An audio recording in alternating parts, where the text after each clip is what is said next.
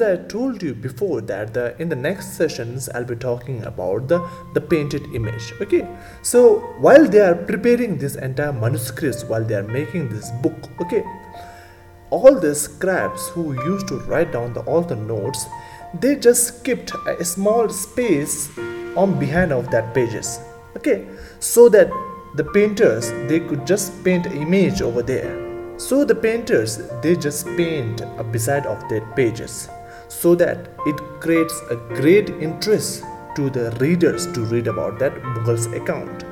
And the paintings in that books not only make the books very beauty, but it also said that the painting that possess some of the special powers about the kingdoms and as well as the power of the king.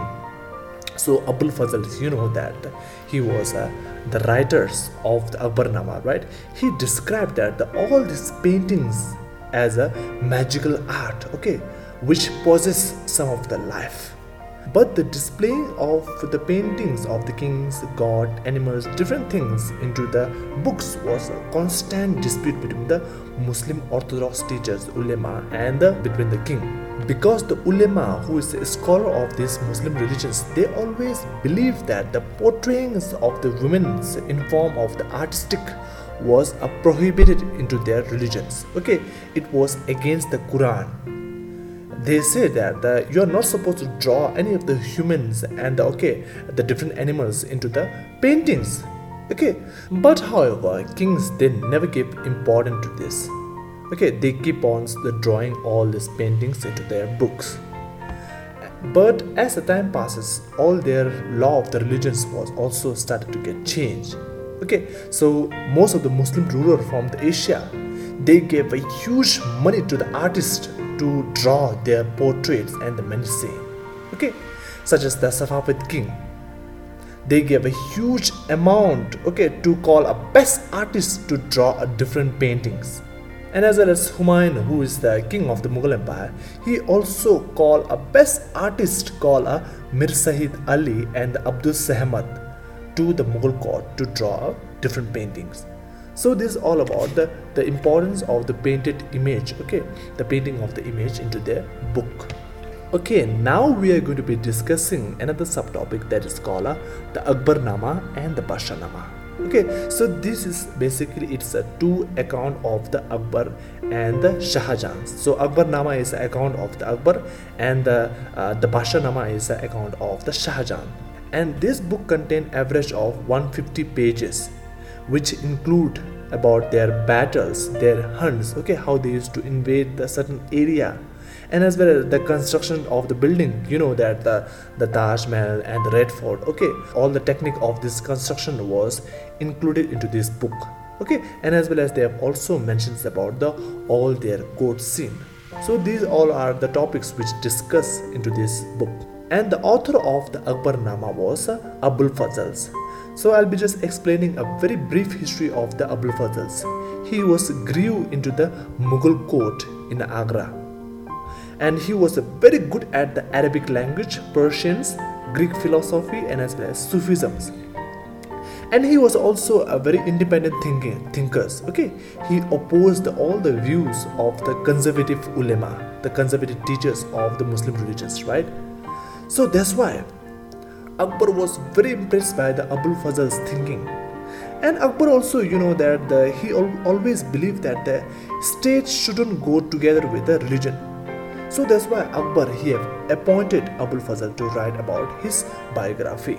Okay, so the Abul Fazl, he have started to write down AKBARnama, which took around 13 years to complete. Okay, and this book has been divided into the three parts.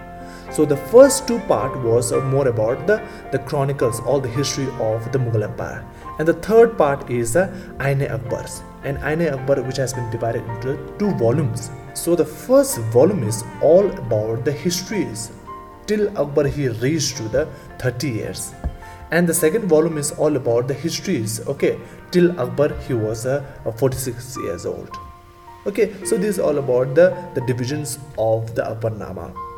But the later ones, Abul Fazl, he died with some conspiracy. Okay, so what kind of the subject was main included into this AKBARnama? it provides all the details about the Akbar reign, okay, what he have achieved into his life in terms of the geographicals, okay, how much land he have extended, and about the social also, okay, what kind of a society was existed into the Akbar rule, okay, and as well as it also talks about their Akbar administrations and culture. And within that account, Akbar have also explained that there are different religion people such as the Hinduism, Jainism, Buddhist, okay, all these different religions were live under the Mughal Empire in a very harmony, in a very peaceful life. So that is a brief about the Akbarnama. Okay, now who have written the Bashanama? Okay, so Bashanama was written by the Abdul Hamid Lahori, who was a student of the Abul Fazls. And Abdul Hamid Lahori, he also have a very unique thinking. Okay, so that's why the Shah Jahan was very inspired from this. So Shah Jahan, he also appointed the Abdul Hamid Lahori to just write about the all the account of the Shah Jahan. So he have written the book called Bashanama. So when the Britishers they came to the India and invaded the Indian land during that period, okay, they think that it is a very important to learn all the Indian history. So that's why they have just read all this Mughal account very thoroughly, such as the Akbarnama and the Bashanama. And the later on they have also translated this Akbarnama and the Bashanama into the English, okay, such as the Henry Beveridge, he have translated the Akbarnama into the English language. And although the entire Bashanama was not translated into the English language, but however some of the excerpt from that was translated into the English language. Okay, so that is all about the Akbarnama and the Bashanama. Now I'm stopping here. In the next session we are going to be meeting again.